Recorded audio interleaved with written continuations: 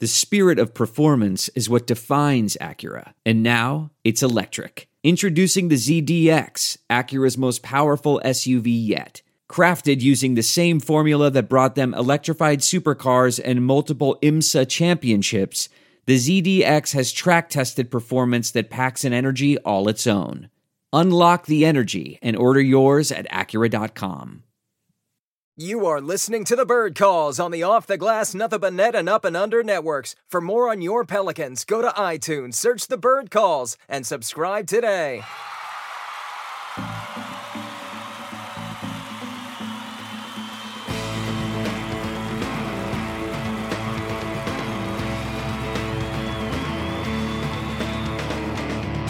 All right, what's up, Pels fans? Welcome to another episode of the Bird Calls. I'm your host and contributor to thebirdrights.com, Preston Ellis, and today we are previewing the Wizards matchup on Wednesday night at the Smoothie King Center, a game the Pelicans quite simply desperately need to win. Following last night's performance against the Boston Celtics, the Pelicans players evaded the media following their fourth consecutive loss and second loss at home this season. It was 22 turnovers, 32 points off those said turnovers, only 32 points in the paint. The Pelicans are number one in the NBA. It's their bread and butter, as Ollie said last night, 58.1 points in the paint. Only 21 assists to those 22 turnovers. The Pelicans' seeming ambivalence on the defensive end, specifically as it pertains to defending the three-point line, where the Celtics, who are now 11-10, shot 19 of 39, including 4 consecutive three-pointers in the fourth quarter, 6 of 11 in the quarter. The point is, you can see why fans are angry. The problem is bigger than a roster shakeup. It's a combination of mental and physical fatigue, or that's what it appears. Anthony Davis has made that clear, indicating he has to be almost perfect on a nightly basis. Jrue Holiday made that very plain yesterday in an interview.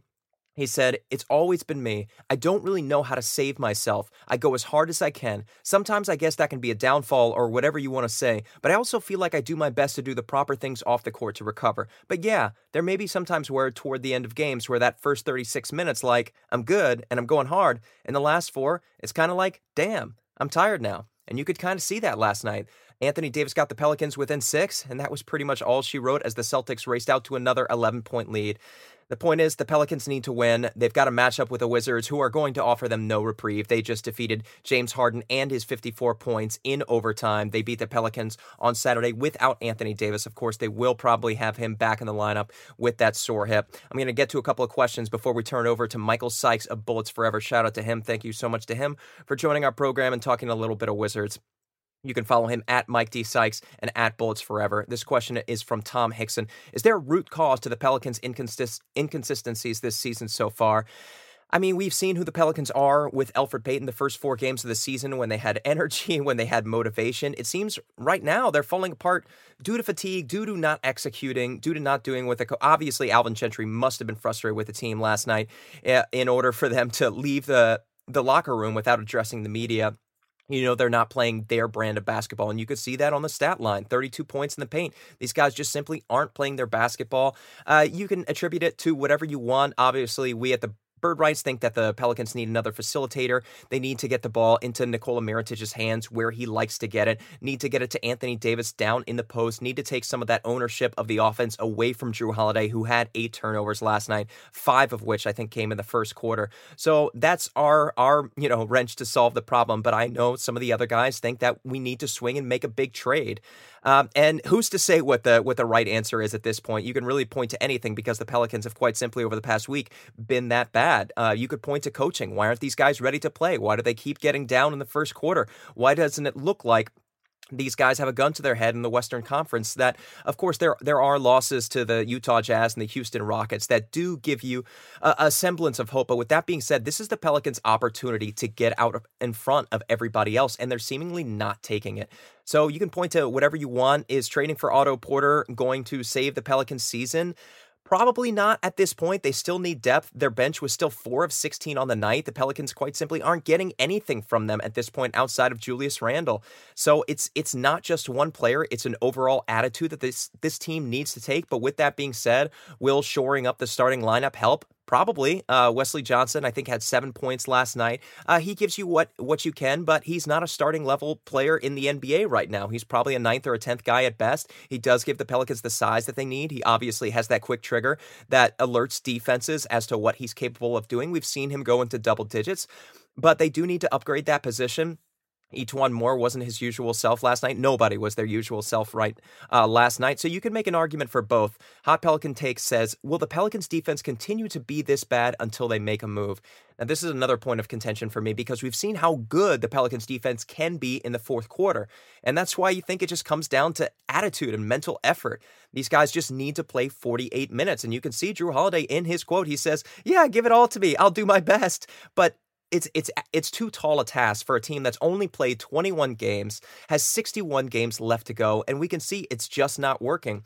So you can argue, again, that the Pelicans need to make a move, but also you can argue that these guys just need to be dialed in from the opening tip. And we have to question now the pace that the Pelicans are playing. Can the Pelicans sustain this over the life of a season? Because right now it doesn't look like they can. Over the first 4 games, of course, they were lights out, but now they're starting to slow down. They're starting to come back to earth, and we'll have to see how the Pelicans continue running without forfeiting the first 3 quarters in order to do so. MC Tuman says, how soon till Ian Clark is Solomon Hill? How soon till Kenrich Williams gets regular season minutes? Now, of course, we've all probably seen right now his plus 72 box minus score in the G League. Of course, it's impressive. He had something like 14 points, 14 rebounds, 14 assists, whatever it was. And obviously, the Pelicans could use help at the position, so why not throw him out there? But again, these guys are rookies. He and Frank Jackson, they're going to make mistakes. And can the Pelicans afford for them to make mistakes right now? You're hoping at this point in the season, the Pelicans are a bit closer to, 13-8 at this point, where you can throw out those guys, let them learn on the fly, so hopefully they can become rotation players as the season goes on. But as it stands right now, you really don't have that leeway. The Pelicans need to win games, and they need to win them now. With that being said, is it going to hurt putting Kenrich out there instead of Solomon Hill? Probably not. Solomon Hill was actually one of the more successful players on the floor for the Pelicans last night. He was the only player in the positive in the box in the positive plus minus. Alvin Gentry before the game said he might be tinkering with the rotations, and he sure did, throwing Solomon Hill out there in the first quarter. So Solomon he's going to start getting opportunities now. It looks that way. It looks like Alvin Gentry wants somebody out there who's just going to run the court and play with effort and play with aggressiveness. And Solomon Hill is going to do his best to do that at that point. That guy's not somebody who mails it in. He just isn't the defender he was 2 years ago, whether that be due to his hamstring, where the league has just passed him by in 2 years. Offensively, he doesn't give you much of anything, but he did have a couple of nice assists last night, a couple of touch passes that resulted in 3-point shots for Nikola Mirotic. So it remains to be seen what he's capable of giving you. But back to Ian Clark, MC Tuman. Follow him at MC Tuman. Thank you for all the questions, by the way. You'd like to see him out of the lineup. He got a turnover in his first, I think, 30 seconds of action last night. From the field, he's just simply been horrid this season, something like 30% and 20%. So he's not giving you shooting, which is what the Pelicans ultimately expect from him. He was brought in to be a sort of 6-man candidate, and he's not giving you that. So, and he's committing turnovers. He's not really setting up his teammates. But again, what else are you going to do at the position? Tim Frazier, same story. He's a walking net minus, came into the game, turnover right off the bat, can't really play defense at his size. Guys are just going to shoot over him. So you're in a tough spot there. Frank Jackson obviously is giving you what he can, but you can see just how nervous he is. You can see his early struggles. Is he capable of taking the next step and possibly being that point guard in time? Yes, but not right now. And the Pelicans are going to continue to give him some run, to let him develop, to let him build, but he's just not ready for it quite yet. Solomon, thank you for your question. How important is it that the Pelicans go and find a leader to lead this team? And I think this is what it boils down to. Obviously, the Pelicans don't have the horses right now, whether you want to argue they should package Etuan Moore and Solomon Hill and bring in Otto Porter, or if you simply just want to shore up the depth with somebody like Kelly Oubre and Thomas Satoransky, until somebody is in the ears of Drew Holiday and Anthony Davis, Nikola Mirotic, all these guys, just indicating to them, you guys have to play hard from the opening tip, or you're not going to be able to beat teams in the NBA. That includes the Boston Celtics, who have been struggling up until this point, and that includes the Washington Wizards. If you guys can't buy in from the opening tip to what Darren Erman's telling you, to what Alvin Gentry's telling you, you are going to lose games. You are not going to make the playoffs. We remember DeMarcus Cousins, for all of his faults, in Anthony Davis' ear last year, saying, if you're not going to get out there, give me your Achilles. Of course, Rajon Rondo, I'm sure a lot of you don't want to hear his name, but something that guy did do is he put guys in position to succeed. Obviously, that's a role that Elfrid Payton can play, at least on the floor. But it seems like there's a vacuum where the leadership should be at this point. Anthony Davis and Drew Holiday indicated that they were going to assume that role. And you'd have to believe they're calling a players-only meeting right now. You'd have to believe that these guys are going to fix this problem because, again, we've seen what they can do when they are dialed in, and it all starts up top with Anthony Davis. He admitted it last week following a game in which the Pelicans, again, came from behind to beat the New York Knicks late. I can't remember the score offhand. I want to say it was something like 129 to 125. But these guys have indicated they know the root of the problem. It's effort. That's it. That's what it boils down to. Of course, we're going to address some trade possibilities with Mike D. Sykes as we bring him on. Otto Porter seems to be the most likely candidate just because he's been losing minutes to Jeff Green and Austin Rivers, among others. Bradley Beal's likely going to fetch a larger prize than Dell Demps is probably going to be willing to part with. So let's go ahead and bring him on now. Again, thank you all for listening. I know it's a dark time in Pelicans Nation. I appreciate you guys spending your time with me. Remember, we're available Spotify, iHeartRadio, Google Play, pretty much everywhere you get your podcasts. If there's a platform that you'd like to see us on, please let me know. Maybe I can take care of it. Again, you can follow me at Preston Ellis. Go over to thebirdrights.com. Trevor Ritchie has the recap up for you. Kevin Barrios, I think, has some trade propositions on the table that you might want to check out. So make sure you go ahead and do that. And we'll be back with you guys soon. Thank you so much. Let's go, Pels. Here's Mike. All right, now we welcome onto the podcast Michael Sykes II of Bullets Forever. What's going on, Mike? Hey, Preston. Thanks for having me, man. Of course, man. It's a blast. Glad I got a hold of you via Jake Whitaker, the editor-in-chief and our friend over there. We've had him a couple of times on the past, so we were thrilled to get you. You guys can follow him at Mike D. Sykes. You can also find all of his content at bulletsforever.com. Tell us a little bit about what you do for the site. Yeah, so I go to games. I'm the on ground beat reporter. I guess if we're calling it that. I don't know. It's kind of, I try to look for the story that isn't necessarily being told, but like it's not super serious either. So it's a pretty fun role, and we like to get out pretty fun content, even when our season is in a shamble like it is right now. Well, you sound like a pretty carefree guy, and that's for the best because news continues to come out of Washington. This via Chris Sheridan, Real Deal Beal 23 has made it known in no uncertain terms that he wants out of Washington pronto. This was quickly refuted by Candace Buckner of the Washington Post. His agent Mark Bartelstein. I don't have the quote in front of me, but basically just indicating that no such discussions had been had. The only two people who would be privy to that information were both Mark and Bradley Beal, and neither of them have come to that conclusion. And Bradley is still dedicated to winning and doing it in Washington. With that being said, Mike, just about, I think it was on November 19th, Adrian Wojnarowski reported that as the Washington Wizards season spirals, the franchise has started to deliver teams an impression that every player on their roster, including all-star guards John Wall and Bradley Beal, are available for discussion in trade scenarios. That was via ESPN's Adrian Wojnarowski, so you know it's factual. Mike, what is your response to all of this? It's seemingly the New Orleans Pelicans fans are very they know how to relate to this constant trade speculation. How does that affect the way you cover the Wizards, especially with how well they've been doing it over the past 2 weeks? Yeah, I mean, it's kind of, this season has kind of been a revolving door sort of sorts, in terms of just the drama that just comes in and out of the locker room from this team, and I guess the trade demand or lack of trade demand from Bradley Beal is just the next evolution of that, the next part of that. But I mean, it's been such a weird vibe in the locker room. Just generally because, first of all, the initial Woj report, and I believe Sham Strania of The Athletic also reported this, and Candace did too, for that matter, about the practice where Bradley Beal apparently just exploded at his teammates and was complaining about the front office, saying that it starts up top and all of that. And this season it's just been a complete mess, and I'm not sure how they rebound from this, honestly.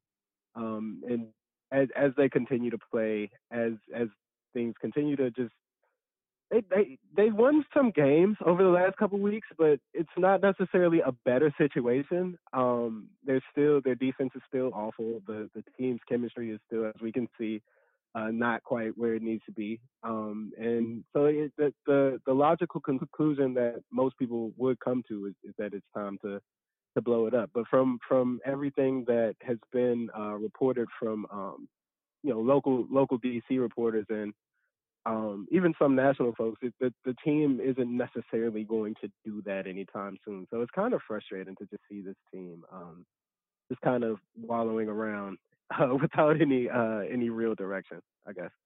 Yeah, the Pelicans and the Wizards are in similar standpoints in that regard. The Pelicans may have a few more wins, but the trade speculation just seemingly never stops. The Wizards now at 7-12. Like I mentioned, they've actually won 5 of their previous 8. They're trailing the Rockets right now by double digits, but as you just mentioned off air, the Rockets are, I think, 7 of 7 from 3-point range as it now stands. And you'd have to think that's not going to hold for the entirety of the contest. So hopefully the Wizards can bounce back. With that being said, you know what? Before we get to that, I know Pelicans fans are going to kill me if I don't ask you this. Obviously, the Pelicans have been linked to the Wizards, John Wall and Otto Porter Jr. by both Zach Lowe and Kevin O'Connor of ESPN and The Ringer, respectively.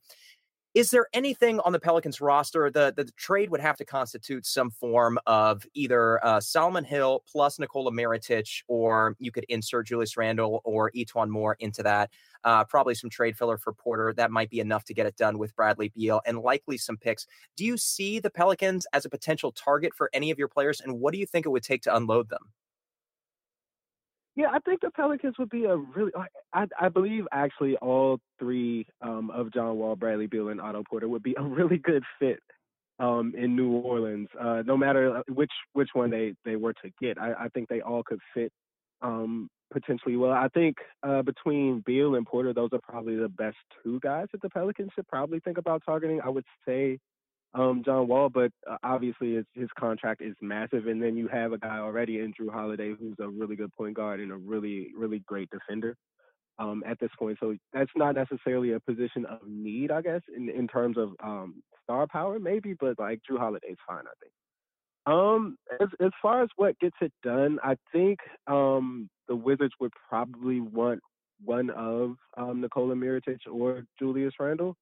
And then, like you say, once we talk about salaries, I think that's when Mirotic becomes kind of the clear guy that will have to be included in that trade, as well as Solomon Hill. I'm not sure that the Pelicans would need to give up anything in terms of at least not a highly unprotected pick or something like that. Like I think if the Pelicans were to give up like maybe like a second rounder or a future first or something, just a solid pick, I think the Wizards would be willing to part with Bradley Beal. Maybe not so much Otto Porter. That would make sense for the Pelicans. But I think you can get Otto for less than you can get Brad at this point.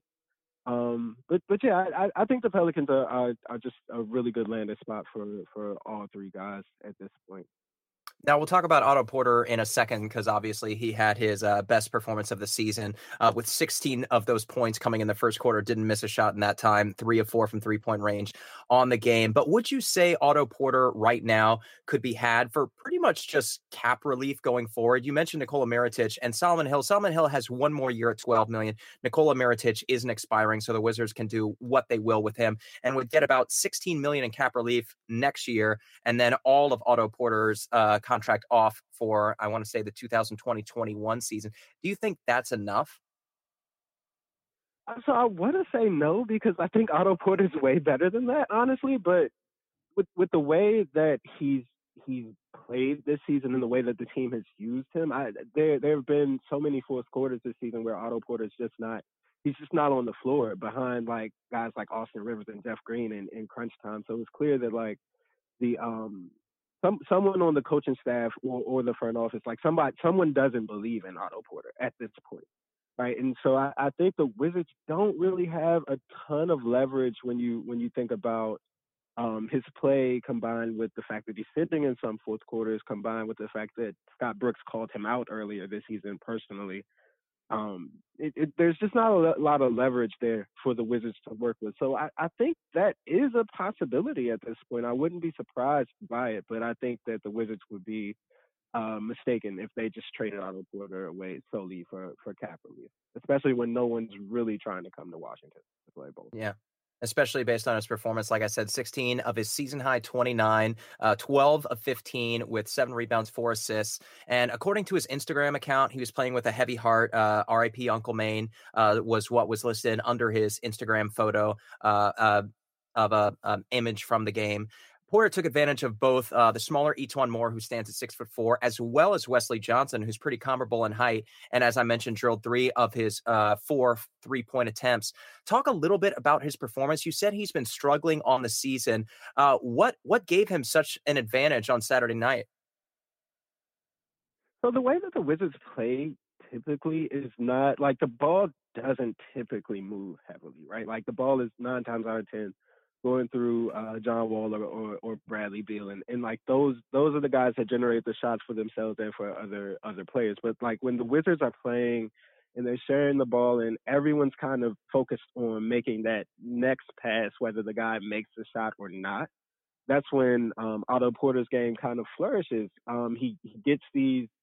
He's a really sneaky player, man. Like he knows how to sneak into the corners kind of untouched and find open looks while the ball is moving around. He knows when to cut, where to cut, and just finds his way into spaces where he's not supposed to be. And then he can attack mismatches offensively, like you said, when Etuan Moore was guarding him, he had a bit of size on him, and then he has a bit of mobility where he can play against slower forwards, right? And he also has the length that's needed to be a solid defensive player, I think. And so when you put all that together, like he has these really good games where he'll drop like the one that he had against the Pelicans, right, where he has 29 and scores 16 in the first, and also will give you like 7 rebounds, 4 assists, and just do literally everything you could want out of a small forward in today's NBA, right? And then he'll have these games where he's just completely silent and you don't really see him. He maybe misses his first 3 shots and then doesn't get another one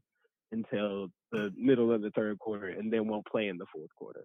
And so that's where part of it I think is Otto's not that aggressive of a player typically. Another part of it is that there's a lot of creativity that's lacking in the Wizards offense currently. And so I think when they play in a way that is more modern and egalitarian, where people are just moving the ball and the ball finds the right guy and the guy takes the shot, I think that's where Otto flourishes. And I think that's where the Pelicans, he would be a really good fit. Yeah, so it sounds like you're saying he's being underutilized, the right player in the wrong situation. I guess you can make that argument for a couple of the guys on the Wizards roster. John Wall, Bradley Beal, and Otto Porter each converted 7 field goals on Saturday night. The Wizards have not lost a game when the 3 of them have combined to do that. So when those 3 guys go off, the Wizards typically do well. They're trailing the Rockets by 12 right now at the conclusion of the first. Let's quickly recap the game on Saturday. 91-90 advantage at the end of the third quarter with Julius Randle's buzzer-beating runner. At that point, with 7:22 remaining in the fourth quarter, the Pelicans just went ice cold from the floor, just converting 3 of their 10 field goals, 4 turnovers. The Wizards, on the other hand, 7 of 13 and 70 points in the paint. Of course, Anthony Davis was not present. You'd have to think the Wizards won't get to the paint quite that freely should he be able to go in New Orleans on Wednesday. But with that being said, what did you see from your Wizards? Do you think the Pelicans just kind of let their foot off the pedal, got fatigued, or do you think the Wizards really clamped down on the Pelicans offense with 7 minutes to play? Yeah, I think it was kind of a mixture of both. Like the Wizards have these stretches where they play phenomenal defense, right? And no one can get a shot up. Everybody's just on a string and guys are moving left to right and everybody's lengthy. So passes aren't easy to make, and then you end up isolating on a guy who's playing really hard and trying to defend you really well. But then they have these stretches where they're just listless and they look like they shouldn't be on an NBA floor, right? And I think part of what happened with the Pelicans on Saturday was that they stopped hitting. They just couldn't really hit anything from outside, right? And once that started to happen, I think the Wizards kind of keyed in on Julius Randle, who had a really good game, and just sent a bit of extra help to him. And the Pelicans offense just kind of shut down. I was kind of, I don't know. I thought Nikola Mirotic could have gotten a lot more shots down the stretch. He could have been used a lot more. It seemed like things were going. Um, the Pelicans tried to do a little bit too much in the pick and roll to me, with Julius Randle, and it was working really well early. But once I think Mirotic caught that hot hand, I really felt like if they had gone through him more, than they probably would have won the game. But I don't know. It was kind of just a combination of things, and it just didn't really swing the Pelicans' way. For most of that game, no one really defended anything. So whoever made that one push defensively was going to win that game. And it just happened to be the Wizards, I think. If Anthony Davis plays, I think the result's a lot different. All right, and with that, we'll transition to the game on a Wednesday night. The Pelicans are 8-1 on the road. The Wizards are the Pelicans are 8-1 at home. Excuse me, they are not doing that well on the road. I think they sit somewhere around 2-9. The Wizards are actually 2-7 on the road, and they come to New Orleans and likely will play against Anthony Davis, who is giving it a go against Boston. So we anticipate that he will play, but that remains to be seen. With that being said, do you think the Wizards' fortunes turn out differently in this upcoming matchup? Yeah, I think that the Pelicans are just a really strong home team, right? They've got a lot of really good role players who just when they're at home, it's just different, right? And I think that's not, like, that's not unique to the Pelicans. It's just a thing that has been true throughout NBA history, right? Like, role players play better at home, and the guys who really make the difference are the superstars. And then, like you said, you get an Anthony Davis back, who is obviously a superstar, maybe the best player in the league, depending on who you ask. Um, he's going to change the game. And I think the Wizards don't really have a great answer to him. But Dwight Howard's out with a glute injury, and that might be their best hope in terms of keeping the paint control with Anthony Davis. They're starting Thomas Bryant right now, and he couldn't guard Julius Randle on Saturday, so I don't think he'll have much better luck with Anthony Davis. But I mean, Dwight Howard probably wouldn't either, if we're being completely honest. So I think Anthony Davis is just that much of a game changer that they'll probably beat the Wizards on Wednesday. I'm fairly confident in that. All right, Mike, we're losing you. You're going in and out a little bit, and I think that's actually my Wi-Fi, not yours. So apologies for that. You guys can follow him at Mike D. Sykes. Of course, you can follow him at bulletsforever.com or at bulletsforever on Twitter. He is their in-game coverage guy over at Bullets Forever. Shout outs to them. Make sure you follow him in advance of Wednesday's matchups. I'm sure he'll be live tweeting during the game. Mike, anything else you want us to check out in advance of Wednesday's game, and where can people find some of your upcoming work? Yeah, so just find me at bulletsforever.com. We will I pretty obviously have a sweet recap after tonight's game. I'll have a column going up tomorrow on Tuesday. I think tomorrow's Tuesday. Yeah, tomorrow's Tuesday. So I'll have a column up then after tonight's game. So just be on the lookout for me. All right, thanks so much for your time, Mike. Thank you for listening to the Bird Calls on the Off the Glass, Nothing But Net, and Up and Under podcast networks. If you like what you're hearing, please take a moment to rate us on iTunes, retweet, share with your friends, and most importantly, subscribe today.